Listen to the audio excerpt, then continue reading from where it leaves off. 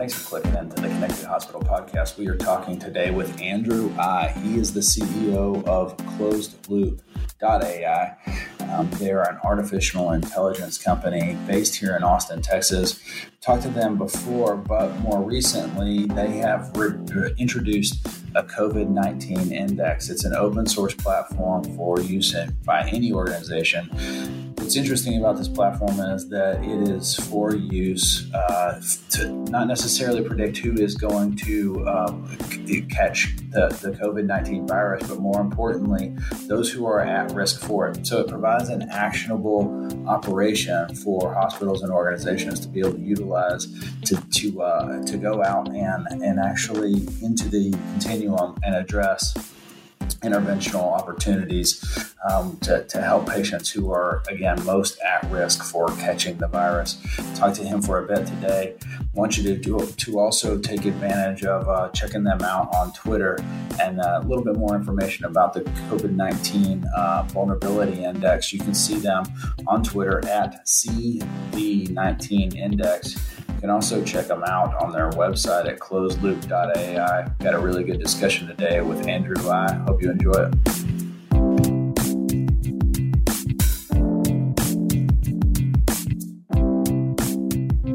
Andrew, I appreciate you taking the time to get to talk to us today for the podcast. We have a lot of people that are paying attention generally to the artificial intelligence space, but in healthcare. But more importantly, right now, I think there's an opportunity to truly understand kind of how we can utilize the technology amid a crisis.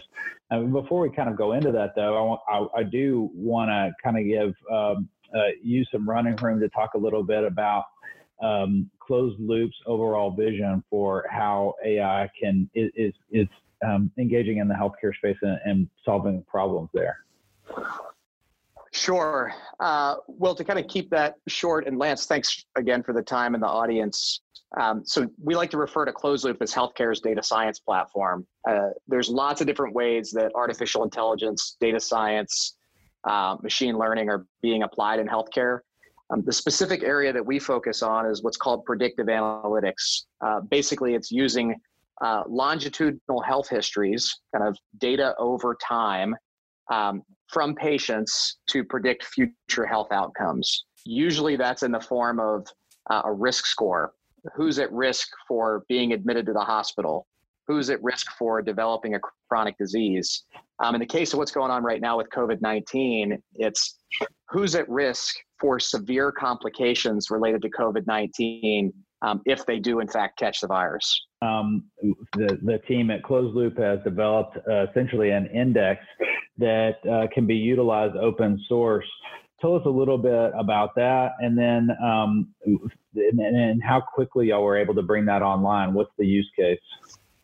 Yeah, it was interesting. Just today, the White House coronavirus response coordinator, Deborah Birx, actually said that they were looking for ways to predict early who was going to have a more difficult course, as she put it. In other words, who, if they get the coronavirus, is going to have severe complications? Who's going to end up on that ventilator? Who's going to really have a hard time? And so the way that we went about tackling this problem just a few weeks ago was basically to kind of poll our clinical collaborators, chief medical officers from a number of hospitals and health systems around the country, and ask them, look, we've got a big challenge here. No one has COVID-19 data. And so how can we use data science? How can we use machine learning to help in this fight when we don't yet have that data? And the answer that we came up with was effectively to use a proxy event. So when we look at the people who are having severe complications related to COVID-19, it is largely related to people with respiratory issues. This looks a lot like a respiratory infection. And so in fact, the model that we created and open sourced was trained on prior examples of people who, when they got a respiratory infection, things like pneumonia, influenza, and so forth, when these types of folks had those respiratory infections, they had an extreme response to them. And so we started this just a few weeks ago. It's been released on CV19 cv19index.com. That's cv19index.com. Open source, available to the entire world. We're trying to get this in front of as many people as we can. Okay, great. Now to clarify though, this isn't, and you guys have done a really good job of clarifying that this is not necessarily predictive of who's going to succumb to it or catch COVID-19, but more precisely, like who is at risk for it. Why that clarification? And I guess what does that mean for the broader public? This is really important. What we're not trying to solve is who is going to contract COVID-19. That's a separate problem. There are other groups that are working on that. What we're trying to predict is who, if they get it, is going to have one of these very serious complications. Who's going to end up in the hospital? Who's going to end up in the ICU? Who's going to end up on a ventilator? And really, this comes down to a very practical problem. Who do we need to call and convince to stay home? We want everyone to stay home, right? We want everyone to stop going to restaurants. And you're seeing kind of the escalation of social isolation that's happening every day, and that our government's calling on us as individuals to do. But there are certain people with certain comorbid conditions, right? People who have heart disease, people who have diabetes, and so forth. And if those folks don't listen to that guidance, if they say, well, I know I'm not supposed to go out, but I need to go to the grocery store to pick up some supplies. These are the folks that we really want to stay home, because if they go out, they're not going to be able to fight it off. And so what happens is a process called care management. And many of your listeners will be familiar with this, but folks who are in the healthcare space, there are proactive teams who are designed to reach out to vulnerable people in the case of any type of health event. So, there are examples of this where if there's a heat wave, there are teams who will reach out to the most vulnerable and say, hey, listen, we want to bring by a box fan, right? In this case, we need to identify those people who are specifically at risk for serious complications related to COVID so that we can get them the help that they need so that they can stay in place and not go out into the larger community and risk becoming sick. Good. So you're based in Austin, so I only clarify that because of my next point. But I think that we've had now more than a decade of hospitals becoming accustomed to the operating and implementation of care across the continuum. That is to provide care outside of the hospital, but also, as you indicated, into areas where they can help prevent hospitalization, whether it's in the example you had with providing box fans or even providing transportation, but to be able to provide that care in new and different ways. So this is pretty interesting in that we've had kind of a practice now to be able to take the information or take the technology that you're providing, but then also operationalize it in areas that people probably don't associate with a hospital's role and function. But I think if you were to boil it down, you're preparing those hospitals to say, this is the population you would see in an ICU that did get it because they are prone to it. But more importantly, you're kind of highlighting a population that those preventive measures need to be, articulated more clearly, or, I don't know how we make it any more clear to some of those populations.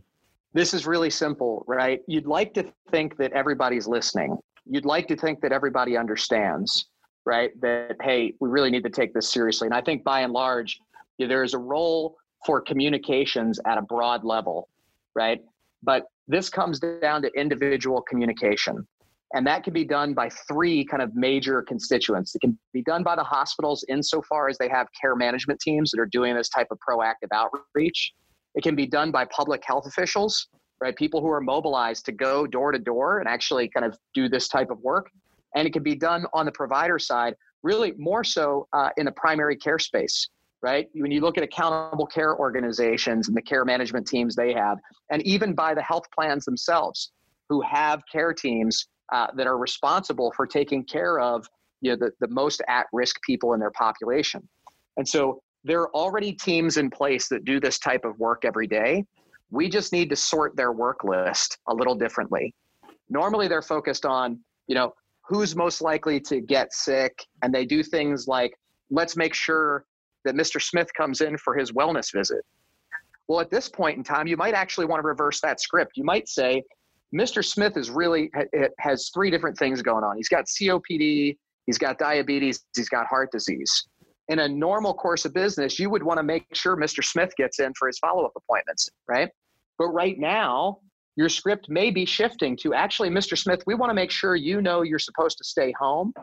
You're not supposed to come in for that wellness visit. And in fact, we're going to walk you through how to do telehealth for the first time. These are the types of small changes people are making, but they need to know our role is very simple and small in this.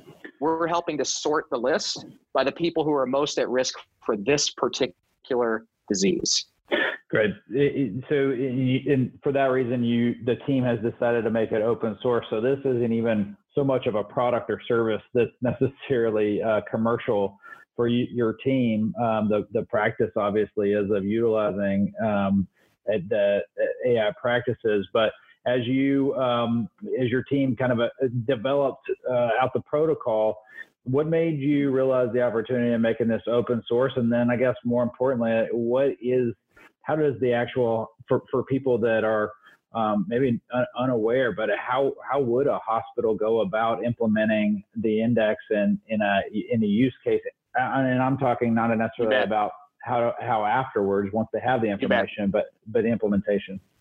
Yeah. So 2 parts to that question. The first is kind of, where do you start, right? And how do you look at this? So there's a lot of information on this at cv19index.com that walks through exactly how you can deploy this and how you can use it. Care management teams, case management teams are already set up to do this type of proactive outreach.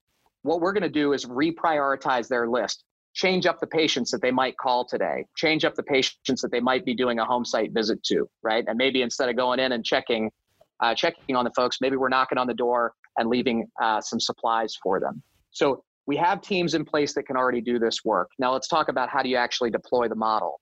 The reason we made this open source, there's a lot of hurdles to jump through when you're a healthcare organization to be able to share your data, right? If you want to give me the data and say, hey, Andrew, here's all my patients, tell me which ones are at risk, there's a lot of hoops you have to jump through to do that. So by open sourcing our product, we get this out to as many people as fast as we can, right? And so this happens in one of 3 ways. If you have a technical team, if you're a large health system, you've got your own internal analytics or data science team, you can pull down the code. The open source code is available on GitHub. You can pull that down, you can fork it, you can extend it, you can make it your own. A lot of folks won't have that team in place. They may not have an advanced analytics or predictive analytics team in place, but they might have an IT organization that knows how to wire together systems. In that case, we've partnered with Amazon and we're making this model available on SageMaker. So if you have your own existing Amazon infrastructure, you can take this model. You never have to deal with closed loop. You take this model, you run it in your own Amazon cloud, and you integrate it with your systems. And then the third model, if you say, what in the world is Amazon Web Services or what is SageMaker? I need more help, right? Then you can work with closed loop. We have a full hosted model that's a part of our HIPAA compliant cloud platform. We can take this from soup to nuts for you and go all the way from raw data to those predictions. Now, the catch there is you have to sign a business associates agreement. It's basically a data sharing agreement that's required according to HIPAA regulations. And so that can take a little bit of time. So we're trying to provide 3 avenues, all of them designed to get this in the hands of as many people as fast as possible. And we're excited that this is already getting off the ground. Medical Home Network in Chicago is already deploying this model for 250,000 Medicaid patients in the Chicagoland area. So right out of the gate, we're getting to do some good work and make sure that this thing gets out and helps people. Well, and let's put that into some more clarification on just how much additional help this gives. So, according to the guidelines that the World Health Organization and the CDC is is discussed, and they've highlighted a risk factors that would put about 55% of American Medicare patients in that risk corridor. What does your team see in the platform of what that number might actually look like? Is it more or less than that, or how much more precise can you make it? No, so this is the key, right? And that statistic, that 55% statistic, is something that we're trying to share with folks, and we actually developed that number here internally. So the issue going on right now is the guidance coming out of the CDC says, look, if you have diabetes, you're at an increased risk. If you have heart disease, you're at an increased risk. And they give a number of criteria. If you look at all those criteria, if you're a Medicare Advantage plan, right? So all you take care of is folks 65 and older, by and large. If you use those criteria, you're going to find that 55% of your population is at risk. So now if the question is, whose house do I go to deliver groceries? If the question is, which phone call do I make first? Who do I check on first? The answer is all you have from the CDC is high risk, yes or no, right? There's no granularity into within that group who's of the highest risk. Does it make me higher risk if I have diabetes and COPD? And how much? How much worse is it to be 85 versus 75, right? And so it's mixing all of those variables together using machine learning to be able to output a model that says, hey, listen, if you've got one person to call, if you can only make one more home site visit, if you can only deliver toilet paper to one more house, this is the place to do it. And so what we're seeing is a 10x increase in the accuracy of our model versus just the blanket guidelines from the CDC. Now, I want to be clear, the CDC's guidelines are really important, and it helps people understand at a mass level, hey, if I match any of these criteria and I'm listening, then I should stay home, right? But what we're trying to do is do more, not just do a broadcast message to everyone and say, if you match any of these criteria, but get very granular with these care management teams to get in front of those individuals and say, listen, we can help you. Please don't go out, right? Let us help you. Does that make sense?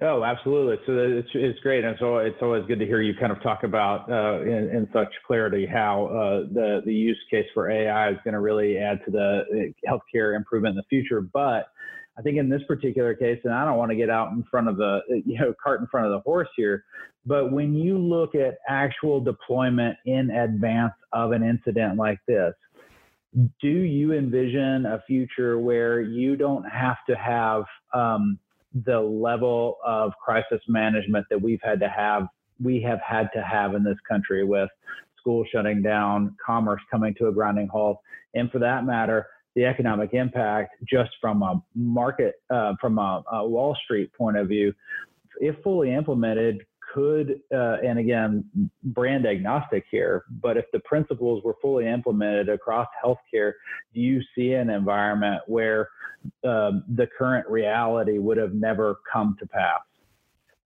I love your bullish perspective on this. And, hey, can AI actually save the day?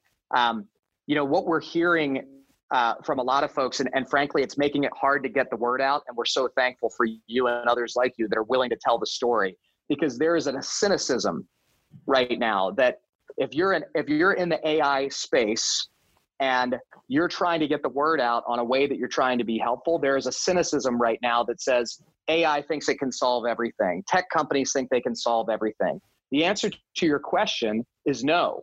I don't think we could have stopped the pandemic, because what is happening is you have a virus that is spreading virally, right? We talk about things going viral. That's exactly what's going on right now. And the only way to get through that is around containment measures, right? And that's what federal governments are struggling to do right now. The part of the problem that we are focused on is, as this thing is spreading, can we identify people who are most vulnerable to getting it, right? And can we do really simple things? At the end of the day, the promise that Closed Loop is making is not, we're going to cure COVID-19, right? The promise is not that I'm going to prevent the next pandemic. The promise that we're making, the opportunity that we have, is to help those that are most vulnerable by a very simple process.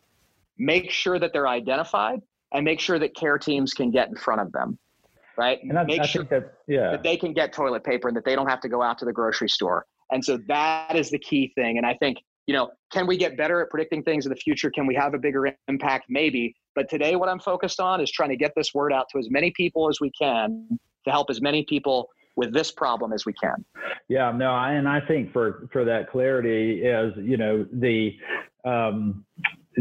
the artificial intelligence being or a product of this sort being able to actually address the most vulnerable parts of the of society and taking those measures for those groups. Because if you looked on social media at the beginning of this, as the arguments were taking place of, well, the media is blowing this up to be too big. Oh, this is actually big. And then there was a group that was saying, no, this is a serious issue. I found that those people that were claiming it to be a serious issue were the ones that were on the front line of caregiving for a friend, family, or loved one who is in the risk profile that you've identified here.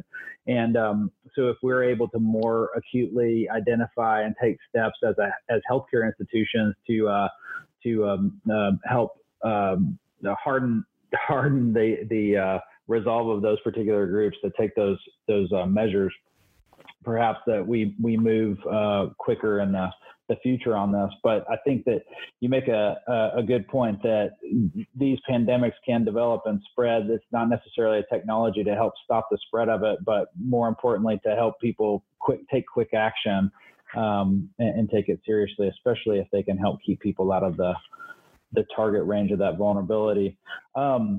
So I think that that's a lot of what we want to go on develop. Again, you can see, anybody can go online to see the information that you have on the index. You can also actually notice that you've got a Twitter handle up at CV19 Index. What do you see in as far as the future as it looks for AI and healthcare in general? Do you think we're going to be able to use this as a kind of a high watermark to truly get people to realize some of the opportunities that exist even beyond COVID-19? I think so. I'll tell you kind of one thing that we're hearing from existing closed loop customers is we are able to take this model that we've built and open sourced, and we're able to do more with it for those folks who are already integrated to us. And the reason for that is if you've already invested in an AI platform, if you already have a partner who you're working with that is wired into all of your data streams, then you are in a strategically better position to react quickly to these types of situations. And so that's what we're hearing from folks is, boy, I'm really glad that I had this already in place, because now I can take all of the available data that I have and quickly use it to build an even better and even more actionable version of this model. Now, the model that we're putting out in open sourcing is designed to be easily integrated. It uses something called a CCLF file. That's a file that every Medicare ACO in the country has, and they can input that CCLF file, and what comes back are these risk scores. And that's great that we can help in this particular case. But what we're hearing from customers is, because I've invested in this platform already, I didn't even know this problem was coming, and I can react to it more quickly. And so I think that's what you'll see as folks are looking to get more targeted in the future, is that they're going to see the benefits of some of these things. But right now, all we're focused on is trying to get this out to as many people as we can to save as many people or help. At the end of the day, there's a whole nother layer that happens after us, which is the really important layer. It is the medical professionals doing their work proactively to try and get in front of this, and the folks working in those hospitals. And we're trying to help both. If we can keep all those folks who don't need to go out, we can keep them home and keep them off those ventilators, we're going to keep those hospitals from being overwhelmed. Well, and so to clarify, that risk score can sit on top of a patient population that a hospital, like you said, any of the Medicare ACOs have. So you can set that on top of your existing patient population that you have in your EMR data. That's right. Well, and I tell you that I think that that's going to be the thing that's super fascinating, folks. And I hope that even for those hospitals that don't have an informatics division or a sophisticated IT division to see the opportunity and teaming up with Closed Loop and your vision for the future. And honestly, too, having talked to y'all before this, of seeing exactly how your team is making it extremely simple to engage. That's going to really be a big opportunity for hospitals. And I know that you are working with fielding a ton of calls coming in today. So I appreciate you taking the time to it. I do want to talk to you in the future about some of the approach that I think the hesitance that people have on AI being the end all be all solution. There is a tendency for, I think, some people to be buffered against the ideas that are coming out of the technology realm. But I think that more and more we're seeing professionals that come from your side of tech that have a really sophisticated view of healthcare, interest in making it work better. And I'd like to get into that next time. And but this has been great. Is there anything else that you need? Today, all we're focused on is trying to get more awareness of this tool and the small role that we can play in trying to identify at-risk patients. So CV19index.com, all the information is available there. Thanks for helping us to get the word out. Yeah, thank you, Andrew. We appreciate it.